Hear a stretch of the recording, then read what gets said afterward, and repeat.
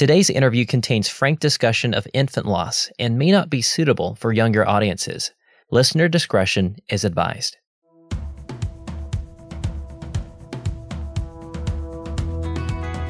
Hi, I'm Rachel Packabush from Wiley, Texas, and I'm a school counselor and a pastor's wife. Each episode reminds me of how marvelous and sovereign our God is. As a pastor's wife, I talk with many people, and I frequently rely on the testimonies I've heard from Compelled to encourage other believers. Enjoy today's episode.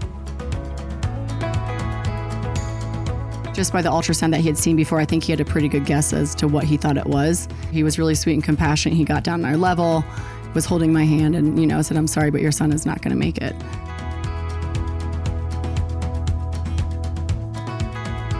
I'm Paul Hastings, and you're listening to Compelled, a seasonal podcast using gripping, immersive storytelling to celebrate the powerful ways God is transforming Christians around the world.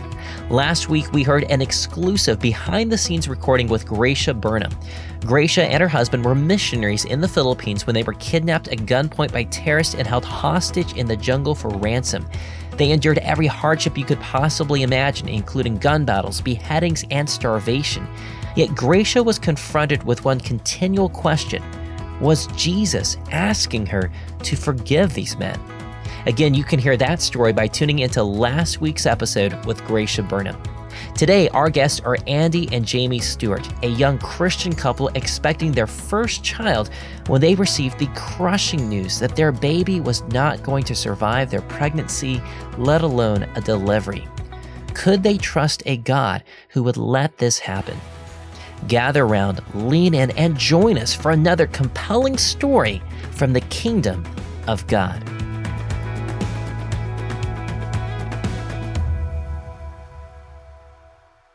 This past summer, I sat down with Andy and Jamie at their home near Denver, Colorado. They have similar backgrounds. They both grew up in Christian homes, made professions of faith, went to church consistently, and met each other during their first year of college. 5 years later, they got married and were living a pretty normal, comfortable life in the Denver suburbs. Andy was a civil engineer, Jamie was a hairdresser, and they were plugged in with a great church. Life was good. 3 years later, they became pregnant with their first child and were super excited to start their family. Jamie was just certain that their baby would be a girl, and so she preemptively chose the name Logan for their child, which is where we pick up the story as the two of them headed in for their 20-week sonogram.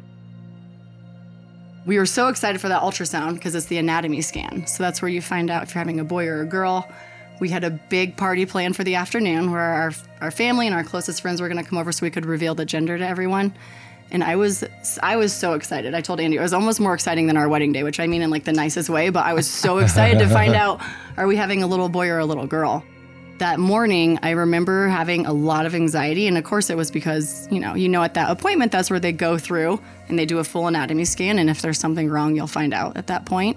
And so I think I was really nervous about that. Just sitting in the room, excited, but I noticed something was wrong pretty quick just based off the reaction of the ultrasound tech. Yeah, it went downhill right from the beginning. She was really young. And so she's like, I have a really serious face when I scan, so don't let that freak you out. This is just like how I work. And we're like, okay.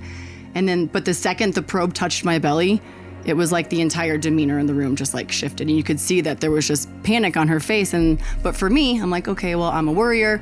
She warned us. She said that she looks like this is fine, Jamie. You need to calm down. And I kept trying to tell myself that. But it was very clear very early on that there was something wrong. Because we were kind of trying to joke with her and just at least converse with her, and she was very, very closed. And like Andy said, she got up. She really didn't say much of anything. She got up and took off her gloves and left.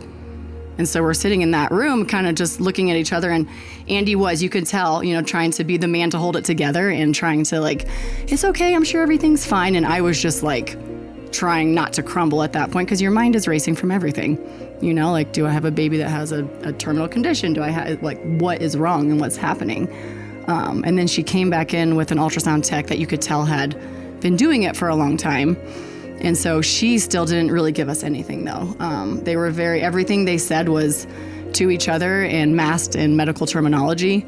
And they really didn't say much to us. They took a bunch of pictures, and then they took us to a back room. They're like, I'm sorry, we can't figure out the gender. Yeah. It was supposed to be an hour-long ultrasound, and I think we were in there for like 20 minutes. And then they just took us back to, they took us down the back hallway. Well, and typically, because we were with midwives, you go back out to the waiting room, they call you back in for your appointment. They didn't do any of that. They kind of truly took us to the corner room in the back of the office. And then we sat there probably for another maybe 20 minutes. It's hard to say how long it was. It could have, it felt like it was like 4 hours. It could have been 5 minutes for all I know, but it felt like we were back there for a really, really long time. And at that point, we were, I don't think you were crying. I was losing it just because my brain was racing from, what's happening? Is our baby okay? And then the doctor walked in, which I couldn't tell you what that doctor looked like, and said there's... I remember I'm her trying to face. think what I she do said. I think remember she her. said there's something wrong with your baby. The second she walked through the door, first it was a doctor and it was supposed to be a midwife. So it's like, okay. And she's holding a bunch of pictures and she just basically said, we found some abnormalities with your baby. She's like, we're seeing all these things on the ultrasound.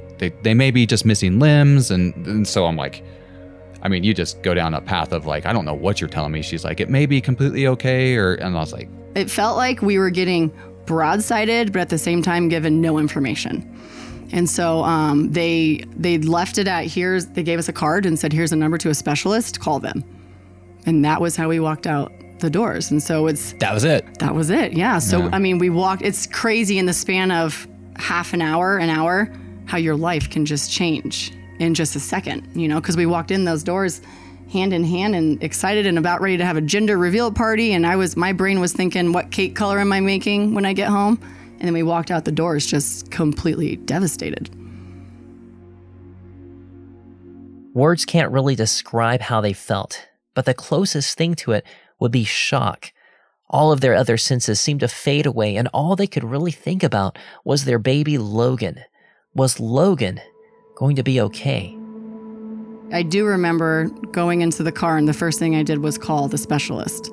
And they luckily were able to get us in the next morning. So I don't remember the car ride home at all. I feel like the whole thing is really, really blurry. And I'm not sure if that's just my mind's way to protect itself from a super traumatic experience, but I don't remember getting home. I remember there's just like a heaviness on the house because we didn't have any answers. We didn't know. We didn't know if we had a baby that was going to have just a severe, a condition that was going to make life more difficult.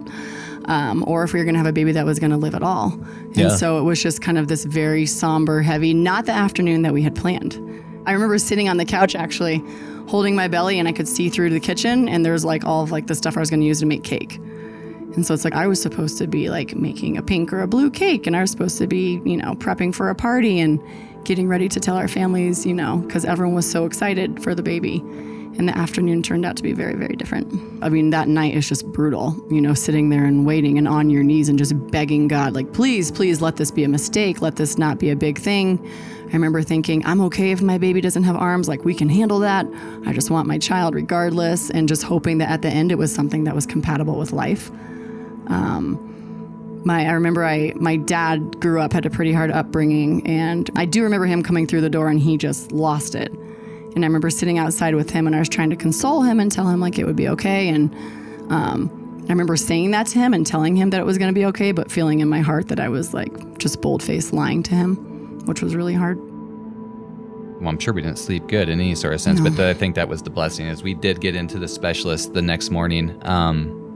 It was super nice in the fact that it wasn't like a typical ultrasound room. It was like in this older part of Denver and just not that it was comforting, but it just wasn't like as sterile. It didn't feel quite so clinical. It didn't feel so clinical. So, that was a little bit, maybe everything's going to be okay. We went in and the ultrasound tech started to do the same thing that had just happened. I remember thinking I'm laying here and I have another probe on my belly and I'm trying to stare at her face to see what her reactions are because I was more concerned with what she was doing than the ultrasound screen because I couldn't understand what was happening. And we had been praying. Truly we've been praying all night, begging for a miracle. And I remember when we got in there, she said, I'm glad that, because our parents came with us. She said, I'm glad that your parents are here. This is going to be a really hard day. And I remember thinking like, well, wait, like you haven't even looked yet. So clearly they knew more than what we knew. I'm assuming their conversation with our doctor had more information than what we were given. But so she had anticipated it being something really hard. And I think we were still kind of hopeful that maybe it was misread or it wasn't quite as bad as they thought. So she went through and she did a bunch of measurements. within a few minutes, I remember she said something about, do you want to know the gender? Which was, I mean, I was still thinking about it, and I think you were too. But I don't think it was on the forefront of our mind. And at the time, I had been convinced that it was a girl, which it was not. And so she said it was a little boy. And so I remember for a split second, like we both were kind of like laughing and crying because it was this realization that we have a son. And then all of a sudden it was just taken away because it was like, instead of my baby might be dying, it's my son is dying, which was a big shift. So. Yeah.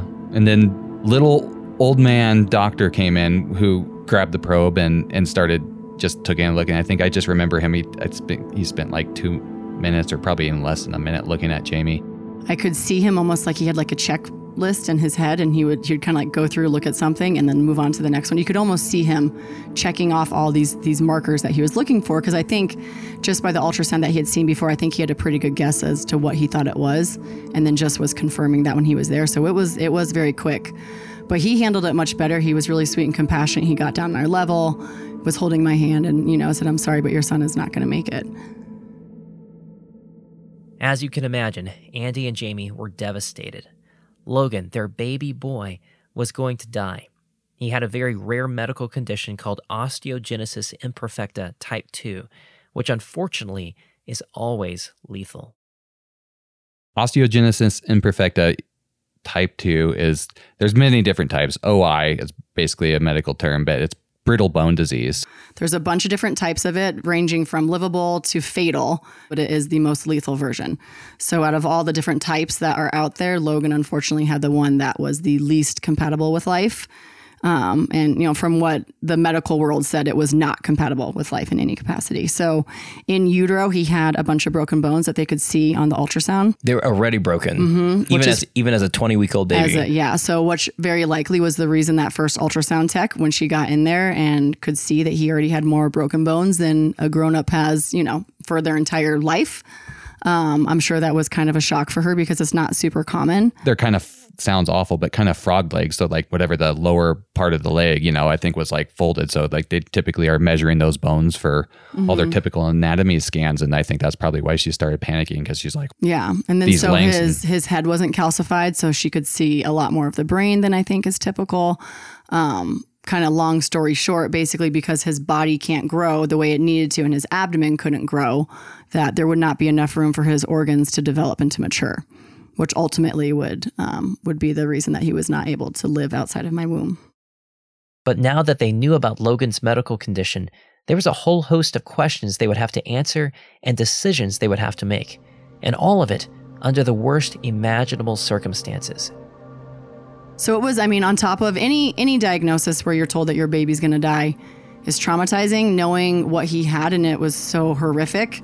And is he in pain? Is he suffering? And all these different things definitely made it that much more traumatizing, just because when your kid's hurt, you want to help, and we couldn't take it away. And it was really hard knowing that he was broken. But yeah, it kind of just felt like a bomb had been dropped at that moment. Because like all the hope that you'd been holding on to was just gone in an instant. And then they start asking you all these questions that like we were still reeling from what was happening and what, like that our son was not going to make it. And then they're trying to ask like, well, here's the next steps. And that was a really hard transition just because I was still trying to absorb what he had said, not, what's now, not what is next, was just it felt like a little too much right off the bat. Initially, I remember just like the recoil of the information and that blast and trying to figure out what they just said. And then to be followed by, well, how do you want to move forward? I think we were just kind of initially like not really even understanding what they're saying. And so like Andy said, it was basically you could terminate, you could induce labor. And I believe that they said something about that we could continue to carry, but that I don't remember that actually happening. And I think for a minute, I thought that we had to. I kind of thought that it was like, okay, well, now we have to decide whether or not we terminate or if we go, induce labor. And then it was a little bit later that it was this realization of we don't need to do anything. Like God is the author of this life and he created this life, and it's up to him when to call this child home and not up to us. And once we kind of, it calmed down a little bit and we were able to talk more clearly about it, it was like, no, we need to just love this child and fight for this child just like we would if you're here in our arms. and try to spend as much time with him as we possibly could, even though it was kind of, in not traditional ways, but try to make memories with him and fight for him. And so that's what we did. Whenever we were with people, I was like the elephant in the room, but like the pregnant elephant in the room, and I was always the girl who was carrying the dying baby. And it was really hard. And just, some people were really supportive. And I think Andy and I at the time, like we were like in battle mode and we're going to fight and pray. And, we believe our God can do a miracle and we're going to fight for that. And I think we needed people who were willing to hold on to hope with us. And there were some that, would not automatically just say, yeah, Logan's going to die and you need to move on and figure out what's going to happen afterwards. But people that would refer to him still in present tense and refer to him as still possibly being in our future and just helping us hold on to this sliver of hope that we had with like a death grip. But then it's just so shocking sometimes the people that you expect to behave a certain way, or the people like, oh, this person's going to be a huge prayer warrior for me. I remember one of them came over to our house, and in my mind, she's coming over and we're going to pray and we're going to fight. And she basically was telling me what I should wear to his funeral. And I was just taken back because I was like, whoa, he's not dead. Like, I need you to fight with us. You're supposed to be battling with me and not telling me to wear a big black hat to a funeral, which was shocking. So I think there was definitely just some like really interesting interactions that just made an already really difficult situation that more awful. Jamie and Andy were praying for a miracle, crying out to God, asking him to intervene and heal their little boy, Logan. But would he? More on that after the break. If you're a recent college graduate or getting ready to graduate but don't have a job already lined up, then what would you think about moving overseas for 9 months and living in a foreign country, receiving spiritual discipleship and gaining professional skills? If that sounds too good to be true, it's not. It's actually the Global Ambassador Program from ELIC, which has connected Christians to opportunities around the world for the last 40 years, specifically through English education. You'll live with a group of other like-minded Christians your age, either in Tunisia or Thailand, and learn how to engage and serve people from an entirely different culture. Some of those ways might include teaching at a local school, hosting an after-school program, serving refugees, or by volunteering with a local ministry. And you'll get the chance to visit a couple other countries nearby, as well as make lifelong friendships and memories. And if you've never done anything like this before, then don't worry. The experienced team members at ELIC will walk with you every step of the way. If anything I just mentioned sounds intriguing to you, then sign up for an exploratory call. There's no cost, it's just a conversation. Get started at elic.org. Again, that's elic.org.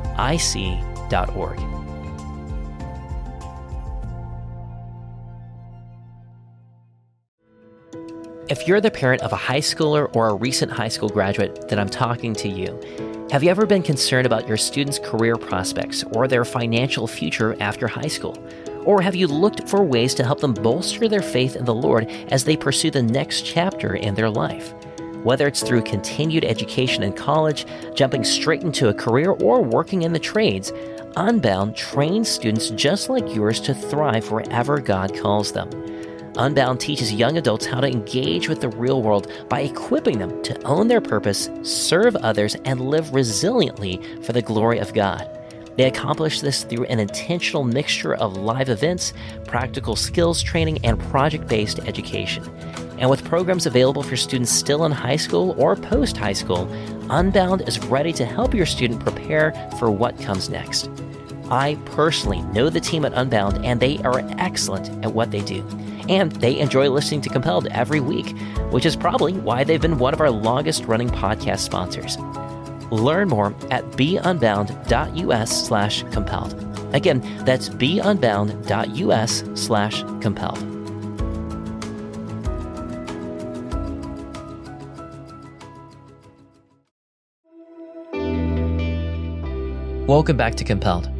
Andy and Jamie Stewart were 20 weeks pregnant with their first child, a son named Logan. They had recently discovered that Logan had a rare medical condition that was fatal, and he wasn't expected to be born alive. They were praying desperately, asking God to heal their son, all the while facing significant pressure against them, even while they tried to fight for Logan's precious life. I feel like we were at appointments nonstop after his diagnosis. The group that did the ultrasound initially, once we told them what we wanted to do, they were wonderful. They were super supportive. They didn't really question us. And I felt like we just felt really safe with them. But then most of the times that we met new doctors, it felt like we were going into like a boxing ring, because there was the questions and the doubt, and why are you doing this? And you're making this longer and harder and more difficult than it needs to be. Kind of like Logan was a lost cause. Like, let's just be done with it, start over and try again, which was not our mentality at all, because that was our baby boy. I did not like to go to the doctor. And when I went to the doctor, I was so upset because I was going to have to talk about why I want to do what I'm doing and not sound like a crazy person. And they always kind of looked at you like you were, why are you not just having an abortion and starting over? This child's not going to live, and it's not worth the pain that this is going to give you, carrying this baby as long as you can. And then, seeing how delivery went. We went to a doctor's appointment. I think it was a week after Logan was diagnosed. And I think this doctor was, she was trying pretty hard to tell us that we were making the wrong decision. I'm assuming that she was the doctor that did the abortions. There's no easy way to say that. And so I think she was wanting to know, like, well, why are you guys wanting to do this? And then Andy at one point said, like, how do you expect me to pick a day on the calendar for my son to die? And you could tell for a second, it kind of made her like stop and think. And, so I think it's just and the doctors, honestly, they were so loving and compassionate for the most part, but it felt very much like in a very pro-choice world that our choice was being questioned. And that was really hard. Unfortunately, it didn't help us with the choice to carry Logan and let God decide when it was his time. And I think that was the harder part, is like those first couple days after the diagnosis, we had all of a sudden said, we're carrying this baby because he's our son, and we're going to fight for him and pray for a miracle and put it in God's hand. And then, the hard part with OI type 2 is like, when I did my Google searching, is like every pregnancy ended in termination, because that's what most people would do. And so I think the doctors were just as much unknown. They're like, we don't know what to expect. Like, your baby could come out in pieces. And so like we have like these horrific images and fear that's kind of being spoken into us. And that's like all gets kind of implanted in your brain. So, it's, I just remember so many different fears that then started to come up of like, well, I have no idea what's going to happen, and on down the line. And that leads into his birth story and everything else. You have to live in this tension of knowing and believing that God could do a miracle, that he's sovereign over everything. And I never felt like he gave Logan the sickness. I wasn't, I don't think he gave Logan to me and then gave him this horrific disease so that we could lose him. I think we live in a sin-filled and fallen world full of sin-filled and fallen people. And because of that, we now live in a world that reflects sin. And so I knew that. I didn't blame God for it, but I think the hard thing for me was, you didn't cause it, but you could fix it. And why are you not fixing it? And so I think there's just this tension, especially when you're a believer and you go through stuff like this or any tragedy in life. You live in the tension of, God is sovereign in this, but he's not necessarily going to fix it. I might not get the miracle. And even though I don't, he's still good and he still loves me and he still has a plan. And so I think that was definitely, there was a lot of back and forth between trying to not be mad at him and to trust him. And it was really, really hard to fight for a miracle for Logan, but then also know very well that there was a really good chance that he wasn't actually going to make it. It was a real juggling act, facing incredible sorrow, but also trying to find joy even in small moments. Sometimes it was easy, but other times it was hard, very hard. And even the most insignificant things that you wouldn't even think about normally could throw a curveball out of nowhere. It felt like a million years, but then also felt way too short at the same time, right? Because you're trying to embrace it and enjoy the time that we had with him, knowing that it was fleeting. But then also it was torture, honestly. Being a pregnant woman out in public, and I look like all the other pregnant women, and people want to talk to you about your baby and they want to touch your belly and ask you what you're having. And I just, sometimes I would just lie. They're like, oh, are you so excited? And I was like, oh yeah, like we're having a little boy, just because I could not engage. My heart was not in a place where I could say, oh no, like he's actually going to die. But then there were other times where people would say something and I would just say, no, he's going to die. And then having to field the many responses that you got from people, because obviously that's a huge shock. But it was very, very hard to look just like all the other pregnant women, walk past the baby sections in stores knowing I should be shopping there. I should be, decorating his room. I should be doing all these things. And instead, we're at Target picking out a blanket to bury him in and fighting for his life, and then having people tell you, no, he's going to die, but then feeling him move inside of me. So that was a really, really hard space to live in. And it felt like an eternity. But yeah, I mean, we went to Rockies games, we went on drives, through Golden, and just tried to take him places, and have experience in it. It gave us time to, we went just to a couple, be together and with him. Couple weddings. You took us on a little tour of where you went to school. We would read him books. We would sing him songs. There was a song that would come on pretty often, and we would dance in the kitchen if we were home to it. So when that song would come on, Andy would hold my hand. And even if it was in the car, I remember you'd hold my hand because we both knew it was like, oh, it's a Logan song. And you'd look at me and you'd say, we're going to make it. And if it was at home, we would dance, which was really sweet. But yeah, just spending time with him, reading to him. Andy used to read him the Bible, and just trying to somehow cram a lifetime supply of love into his life, which felt impossible. But that's kind of just what we're like, this is all we have, and we're going to make the most of it. And it sounds beautiful and poetic on the surface, but we would go from dancing to me screaming and crying on the floor in a ball. So there was some moments that were really beautiful, and moments where, like, through God's grace alone, that we felt peace. But then it was rivaled by these moments of just this anguish and this helplessness of being a parent and knowing that your kid's going to die. And anger. And not being able to do, it's like you're there watching your kid die and your hands are bound and you can't do anything. So the feeling of just helplessness and agony were just beyond anything I think either of us had ever felt. But yeah, again, thank goodness to God and his grace. There were moments where you could take a breath, but then there were other moments where even just moving felt impossible. Yeah. I think I remember just being so angry and just mad at God and saying, if you're going to put me through this, what seems like a this awful thing, like, you better have a reason for it. And like giving him an ultimatum, like, God, you can give God an ultimatum. No, you thought you could. I was like, nah. Yeah. It's like, I'm a good person, relatively speaking. Why bad things happen? And there's not a good answer to that question, is there? Several weeks went by, and their plan was to carry Logan to full term and then have a planned C-section, since that would be the gentlest way to deliver him and optimize his chances for survival, no matter how slim or how brief. But then, at 27 weeks, Jamie's water broke a full 3 months before the due date, and that jump-started a grueling 2-day labor and delivery. I got the call. She's like, my water broke, and she's panicked, and she just went to the specialist, which was fairly close to where she was working at the time. And I immediately just drove down there and met her, and they said, you need to go to University Hospital. And so we didn't have anything. So we just drove down there, and we were there at that point, made the decision to induce. Typically a baby can make it after 20, 23 weeks.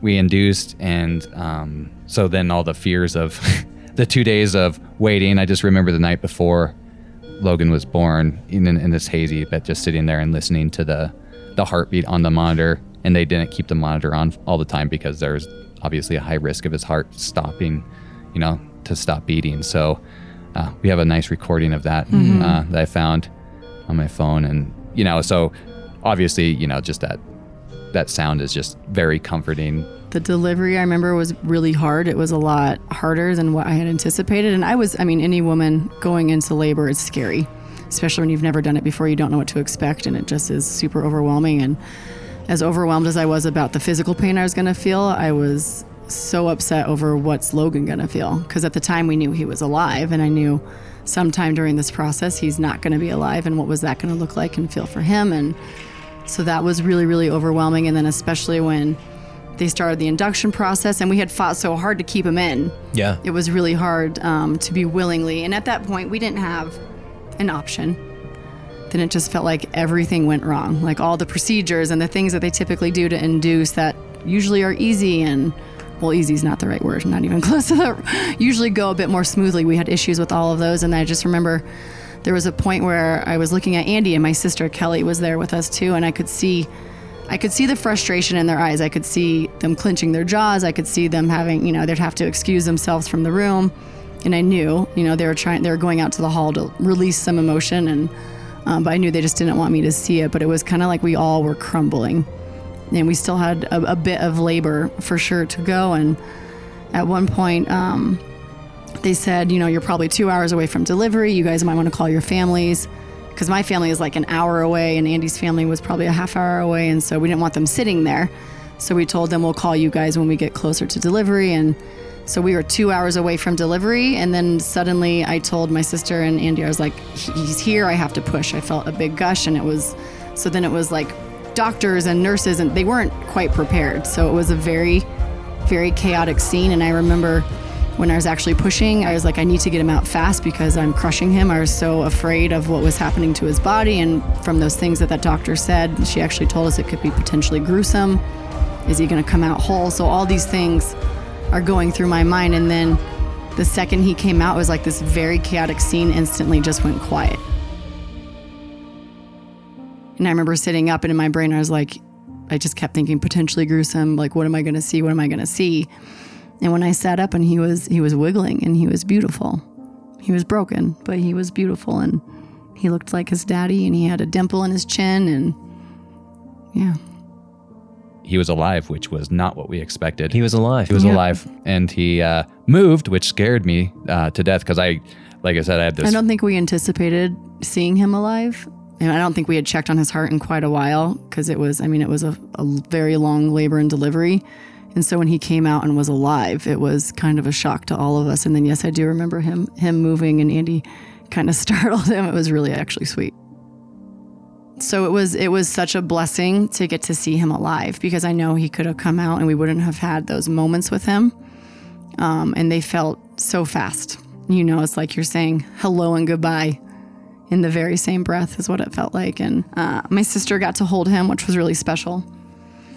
Yeah, she had been a huge support through the whole thing and had just been a pillar for us, I feel like. And so we were freaked out. We had no idea what was going on. So I was like, Kelly, you have to come with us because we can't do this by ourselves. And we just felt like we were children. And so she had done so much for us. There was really one thing we could give back to her, and that was her being able to hold Logan while he was alive. And she was singing to him, which was really sweet. And then... yeah, she had a song that she made up when we were carrying him and knew that he was potentially going to pass. Mm-hmm. That was super sweet. I think that's what she sang to him, didn't she? Yeah, it was Jesus Loves Me, but it was about he's going to help your body grow and long and strong. What was it? And pure as snow or something like that. So she made up this really sweet little song that she'd sing to him. So she got to hold him and sing to him. And then I held him for a minute, and then we passed him back to Andy. And then Andy, I don't know if I'm able to get this out.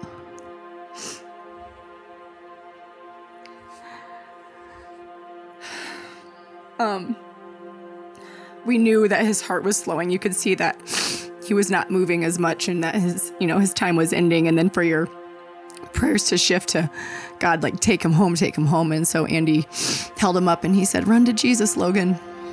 And then he was gone.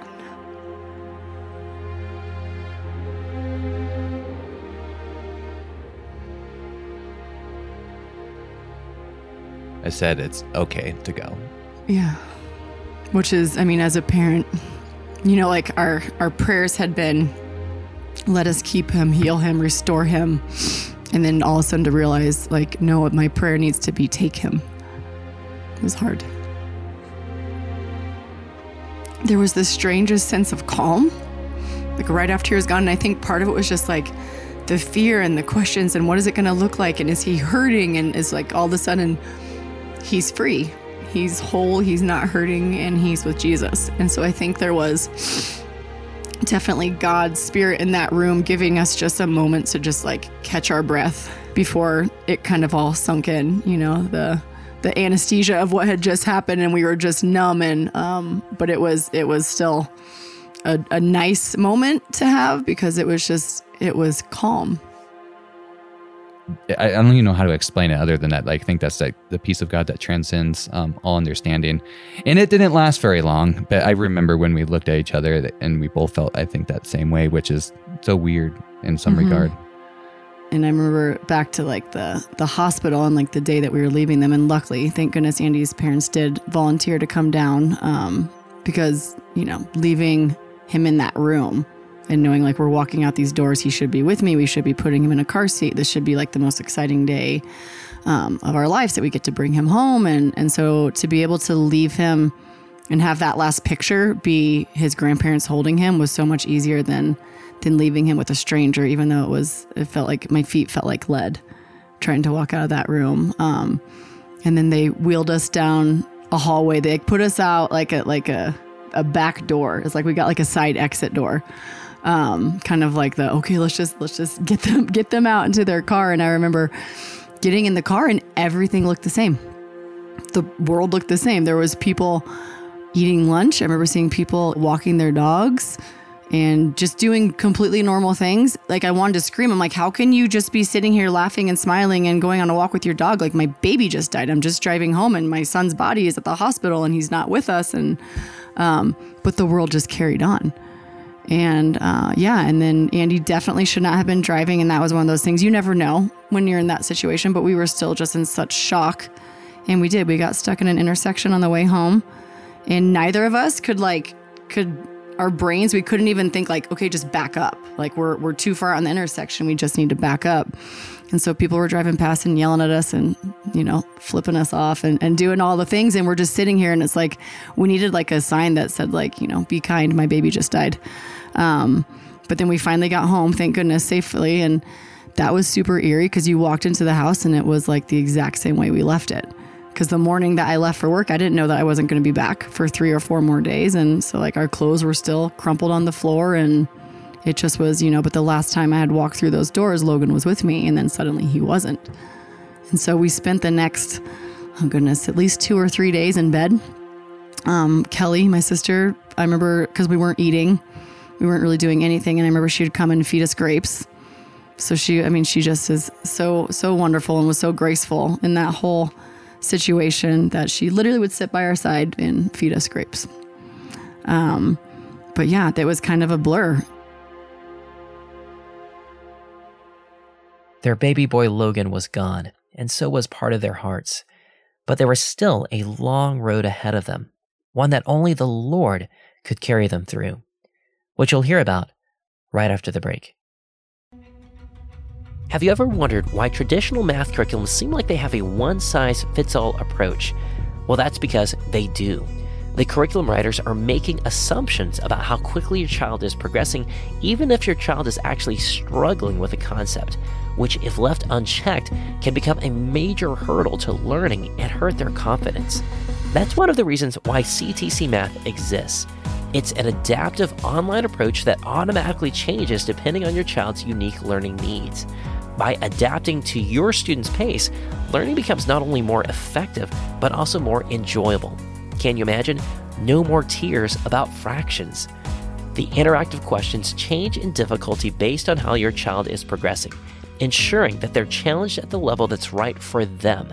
Not too hard, not too easy. It's just like having a math tutor who knows exactly what they need when they need it. And as a parent, you'll love the detailed reports. You'll get to see their progress in real time and celebrate their victories and understand their challenges. Ready to give your child's math education a major boost? Just visit ctcmath.com and sign up for a free trial and experience firsthand how personalized learning can transform your child's approach to math. Again, that's ctcmath.com.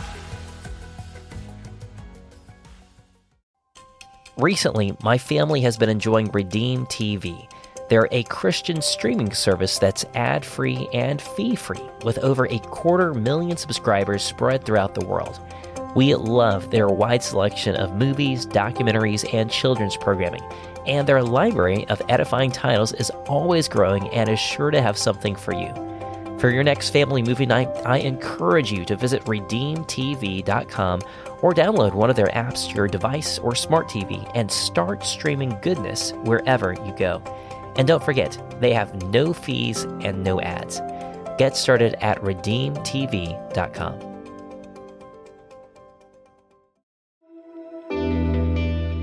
Welcome back. Despite all of their desperate prayers and pleas to God, Andy and Jamie's son Logan had died. They were devastated. How could God do this to them? Didn't he care about them? Didn't he care about Logan? And how could they still trust him? But while they wrestled with all of those questions, they still had to navigate through the here and now.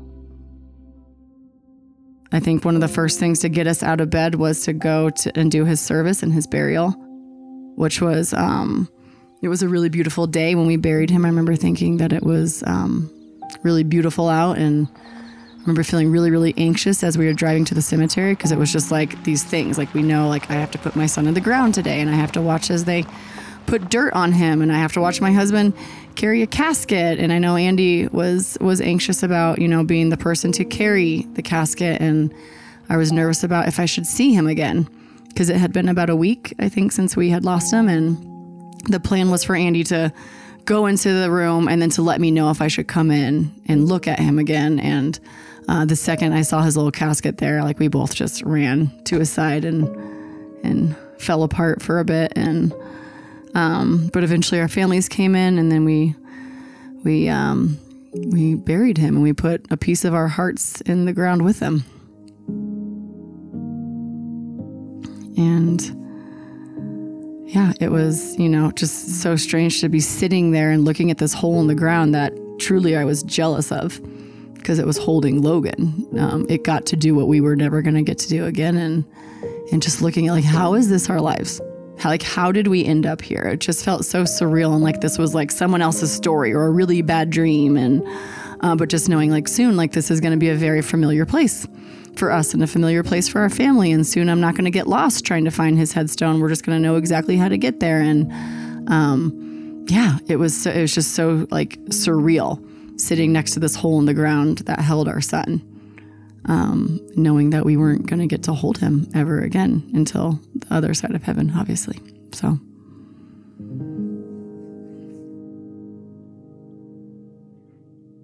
Jamie had it worse, and I had it much better. I could hide in my cubicle at the time and put my headphones on and listen to music. Jamie is doing hair and seeing a wide variety of people. The question that everyone hates after they lose a baby is like, well, how many kids do you have? And like in just small talk scenarios. And that's like a super loaded question, because it's like, man, do I honor the fact that I know that I had a kid, but I have no living children at home? Do I make this super uncomfortable, awkward, and then I'm dishonoring him? And it's, the mind game really ensues with that. So most of the time I say I don't have any kids, and then I'd feel bad that I didn't acknowledge him. And that's a whole different psychology, right? To go down but it's a super loaded question that I think a lot of our people that we've worked with that will ask too, like, how do you answer it? And now I'm at the point where I feel very comfortable answering that situationally, you know what I mean? And I don't feel that I'm ever doing Logan a disservice or dishonoring him, because he's already good. Like nothing I do down here really much matters for him, at the end of the day, because he's whole and perfect and no broken bones. And it makes heaven really sweet. Yeah. Having that picture in my head. Yeah. But yeah, the first time I did say I did have a kid was in Starbucks. I do remember this person. It was bad. It was bad. I was like, whoa, boy, I opened up a can of worms here. This woman behind him. I don't think I know why she asked me if we had children, because I don't know we were why trying she to would get ask coffee. that. I'm like, we're in line, just want coffee. Like we're just getting Starbucks. But she asked you if we had any kids. And I remember, because Andy was behind me, I remember hearing him say yes. And I was like, oh my, he's saying something. And so I kind of had like my ear his way. But then she just kept like, typically I feel like if you say I had a child and he passed away, usually it's like, I'm so sorry. Like it kind of like stalls the conversation quick, because there's like just terror on their face. And she just kept pressing. Yeah, she's like, so well, what did he? Died? I was like, well, he osteogenesis imperfecta, or brittle bone disease, and he passed away from that. Well, but how? And then she just kept pressing me. How did he die? And then I think at that point, my anger took over, and I was like, well, he suffocated to death, and like stop breathing. I mean, what do you want me to say? Has heart stopped? And then I was like, okay, it we is need time to end this to go. conversation. Time to get our coffee and roll out of here now. So it's hard, because you have this inner battle as to how should I handle this? And then you also have to deal with like this roulette where like, how is the person going to receive this? And it's a super hard space to walk, like a hard line to walk, because you just never know what you're going to get. And yeah, sometimes it goes well, sometimes it goes really bad. typically you end up having to console the other person, or you can tell they're incredibly uncomfortable and they change the topic as quick as possible. And then every once in a while you do have those people who just have no filter and ask really inappropriate questions. And that's unfortunately what happened to Andy on the day that he first decided to share his little boy with a stranger. Knowing how to respond to someone who has lost a child can be difficult, and thankfully most of us haven't experienced that pain, which makes it that much more important, though, to know the right way to reach out in those situations. In fact, the writer in Ecclesiastes 3 says it well when he writes that there is a time to weep and a time to laugh, a time to mourn and a time to dance. And as the Stewarts will tell you, knowing that there are different times like those is crucial. I feel like the most helpful things that people said, and it's so much more simple than we make it. I think we always try to really overcomplicate, and we feel like these really fancy words can fill the space and fill our hearts in the void, which it can't. It's just, I'm sorry. I'm sorry, and pretty much nothing after that. Apologize, affirm the loss. Like, I'm here for you. I love you. And that's pretty much it. But people always try, like, this will make you stronger. You can always have another one. And also being a believer, right? There's these verses that we use that are like blanket statements for tragedy. And, all things happen for good for those who love the Lord and are called according to his purposes. That's great. I believe that. But like when my baby dies, I don't care that there's going to be something beautiful that grows from this. My kid just died. And so I think there were sometimes people very well-meaning in the Christian world would try to use certain verses in an effort to give us comfort, but it would kind of do the opposite. And yes, we truly believe those things, but there's a time and a place for those. And when you're in the pits of grief, that is not the time for people to be telling you like, oh, well, this will do something good for someone, and it's like, well, I'm glad my child dying is going to help someone somewhere. Like right now, that's not helpful to me. My sister had actually said at one point that it's in those situations, it's so much better to pray or to speak scripture over people. So instead of saying, God will use this for good, pray with that person and say, God, like, please let this person see something good come of this. This is horrible. And this is a loss that they're going to feel forever and a void that's going to be, in their lives forever, but help fill that void, help show them the purpose of this. Cause that feels very different than, well, it's okay. God's going to use this for good. Yeah. I think the people that we felt the safest around were the ones that would let us feel whatever it was that we needed to feel, whether that was crying or being angry for the moment or making inappropriate comments at things, and would just like roll with it and not say, well, you shouldn't be mad. You shouldn't be doing this. You should be appreciated. Like the people that would just walk with us and let us feel what we need to felt were the ones that we, I think, appreciated the most. And it's honestly what we needed. We just needed people to be willing to sit in the brokenness and the ugliness of grief with us. And unfortunately, we live in a culture where that's not the norm. Our culture does not do well when it comes to death and dying, the process of lamenting. And it's like a very, very taboo thing. So that when you add to that the death of a child, you can see where people just went completely bonkers and had no idea what to do with us. And we felt we were really, really loved. We were super supported by our friends and our family and our church, but we felt completely misunderstood. And there's a huge difference. We tell this to our families a lot. There's a really big difference between being loved and understood. And we weren't understood. Grieving took a long time for both of them. And to be honest, they felt spiritually bankrupt. And it was a struggle to trust God. It was a struggle to want to engage with God. But the amazing part about God is that even though they may not have been there for God, God was still there for them. We are fighting so hard and praying and reading Logan the Bible and just like fighting for a miracle. And then that miracle didn't happen, right? And he passed, and then it's like I had no more energy left to fight and pursue God. Like I think how we probably both felt. It's like, man, I had the energy to fight when he was here and read him the Bible and pray and be close to God in that aspect while he was here. But then afterwards, I was like, I don't have the energy. I don't have the desire to do that because I'm hurt, right? And I think that was where I was sitting. And then it's one thing that's super hard is like I lost my wife. A piece of her died. I think life events change who you are and define aspects of it, but it's like there's this whole grieving process. Like we were these it's like a dividing line in our relationship is like, we must have been some way before, but like, I don't remember anything else. And it wasn't the same. Right. So that's why it's so hard, I think, on marriages, after losing again. And then it's like, we're on different paths of grieving. And, I still remember we went to church, but that was really hard, I think, for us too. I mean, I think there was the element where you could feel, the spirit, and that was one thing. But to me, I had zero energy to pursue. And I think that's like looking back now, there was all these small things and people that came along the way. That is where I think God shows up the most. And even though I didn't have any energy to pursue him, there was just these nuggets. I never was big in listening to Christian radio in any sort of sense, but after Logan passed and some of the songs that were on repeat, I listened to K-Love and would put that on the way to work. And I didn't cry at home, but on the way to work, I cried a lot. And, I think even though I didn't have energy to pursue God, God is still going to pursue me. And there was I just remember crying on the way to work one day, and I was having such a hard time knowing at work, but just everything that was going on in my life. And there was this song that came on, and I've never heard it on the radio since.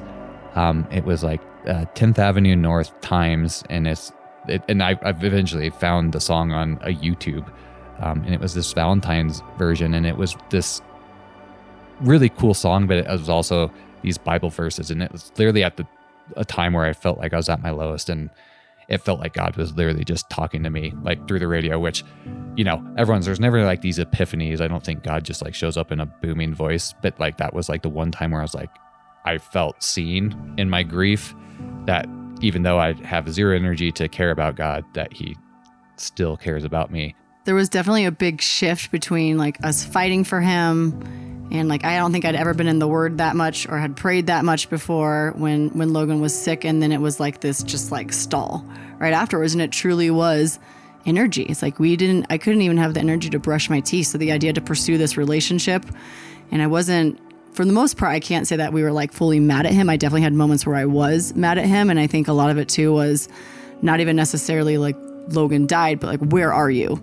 Your word, right? People would be like, God's close to the brokenhearted. I'm like, okay, but what does that tangibly look like? Because I am at the grave crying, begging him to show up and not feeling a thing. So I think those were the times where I was more mad that like, I should be feeling you right now and I'm not feeling you. Why am I not feeling you? Like, why do other people who have had loss have these, like Andy said, these like revelations or this big booming voice or something? Why is yours so quiet? And so I think I really struggled with that. Thank goodness for both of us that we had a strong foundation growing up in a Christian home, and just knowing, that he is who he says he is, regardless of the things that we go through in this life. And so I think it was good to always have that. And I don't think we ever like moved away from our faith. I don't think there was ever a time where I even for a second thought about leaving my faith. God is hope, right? And he is the only chance for us to see our son again. And even if he never did anything for us again, I knew he had given me his son, which suddenly had so much more meaning to it, right? For him to willingly give his son. Because if he had asked that of me, I would have said, no, find another person, like not my boy. But he did the complete opposite. And so I think I had that to counterbalance when I had those moments of frustration and those moments of, crying to him and just, where are you? Why, like, this is breaking me. I am not, like, I'm changing into someone I don't like. I feel like bitterness and anger and all these things growing in me that were super foreign because I had never felt them before. So I think my struggle with him was more in that capacity. I definitely had my moments where, just seeing other families get their miracles and all these other situations play out in front of us, wondering why did their baby make it and mine didn't? Or why did you give them the blessing and not us? Why did you give this mom 6 kids and not save my only one? So I did struggle with that. But at the end of the day, it was, he's good and he loves us and he gave us Jesus. Right. And so I think that kind of grounded me throughout it, even though I definitely had times where I'd go from, just begging him to fix my heart and then kind of yelling at him because why did you let it break in the first place? As Jamie and Andy's story wrapped up, I asked them one last question. What would they say to a parent who has lost his son or daughter and who is actively asking God, why did you take my child? That's a really good question. And it's actually one that I used to personally ask God all the time. And I asked him that for years upon years. And then one day, because he is so good to me, he actually finally gave me an answer. And it's hard for me to say, God said this, right? Because I feel like there's moments where I know it was his voice. And I feel like this is one of those moments where I truly do believe it was his voice. And it was, he basically said, Jamie, I didn't take Logan away from you. I gave him to you for eternity. So we are always so wrapped up in the here and now and in this life that we have, that we forget that like we have eternity, that this is a drop in the bucket. And he was like, if I didn't give you Logan right now, even though I know you had to lose him, you would not have him for all of eternity. And even though right now it's so hard and so painful that he's not here with you, the time that you're going to get to be with him is a millionfold what you're experiencing right now without him. So it was just such a simple shift in perspective, but eye-opening for me. And it really changed his heart, right? And it was like, well, he didn't take Logan. Like, he gave me a son. And we live in a fallen world. And that's what took Logan. And as tragic and as sad as that is, that world is only able to take him for so long, because God is going to give him back to me when I, walk through the gates of heaven. And it helped me in my relationship with him immensely. And that was probably 5 years after he had passed, when he finally, I think it was more so when I finally started listening and stopped complaining that he told me that. But it's been something I've held on to for a long time, has really just helped me in those moments where I just am missing Logan and wondering what he would be doing. And, Guys, thank you so much for just sharing from the bottom of your heart. Thanks, guys, for your time. Well, thank you. Thank you so much for... It's so nice to meet you, and thank you for letting us share our story with you.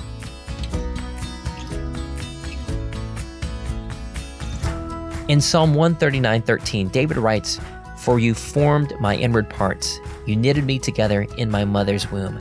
And that is no less true of Logan than it is of any of us. God is the author, giver, and creator of life, and every life is precious in his sight, no matter how brief or small. I'm so grateful that Andy and Jamie placed their son in God's hands and were willing to trust him, even though it would be hard. But I'm even more grateful that Jesus has provided a way for us to be reconciled with a holy God and one day be united with him in eternity and with all of those who are his, including Logan. It's been 10 years now since Logan passed away, and a lot has happened. Jamie and Andy have 2 more children, a son and a daughter, and they launched a nonprofit called Walk With Me, which is focused on providing practical, financial, and emotional support to families dealing with infant loss and to direct them to the true source of hope. They're doing incredible work, and we'll provide a link to their website and our show notes at compelledpodcast.com. Also, in the show notes, we'll include a couple of the songs that Andy and Jamie mentioned and a few other resources. And one other cool thing, Jamie has written a book about their experience called Walk With Me, a journey of infant loss, grief, and hope. And believe it or not, it's actually being released tomorrow. And no, we did not coordinate that. In fact, I was a little shocked last week when I found out the release date. But that's what I would call divine timing. And who knows, maybe that's a sign from God that you should go and buy a copy. Again, we'll include a link in our show notes at compelledpodcast.com to their book. If you enjoy listening to Compelled, then please take a minute and share it with a friend. One of the biggest reasons someone decides to listen to a new podcast is if they receive a personal recommendation from a friend. And we would love for as many people as possible to be encouraged by these stories of what God is doing. Finally, if you're looking for a podcast app on your cell phone, then we recommend our sponsor, CastBox. Their app is easy to use and lets you download episodes ahead of time to listen to when you're offline. And it's free. Learn more at castbox.fm. This episode was edited by Will Jackson. Our sound engineer is Zach Fowler, and our associate producer is Sarah Hastings. Stay tuned for a sneak peek from next week's story with Josh Howard, an unlikely missionary to India who is seeing God work in incredible ways and multiply disciples like never before. I'm your host, Paul Hastings, and you've been listening to Compelled. We'll be back with another compelling story next Tuesday.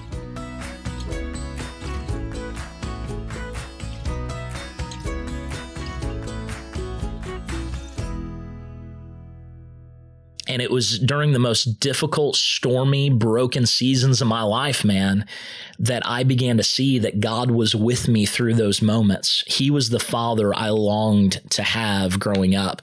He was the one that never left, that loved me even in the midst of my brokenness, knew the secret life I was living, and still came and loved me and helped me through them.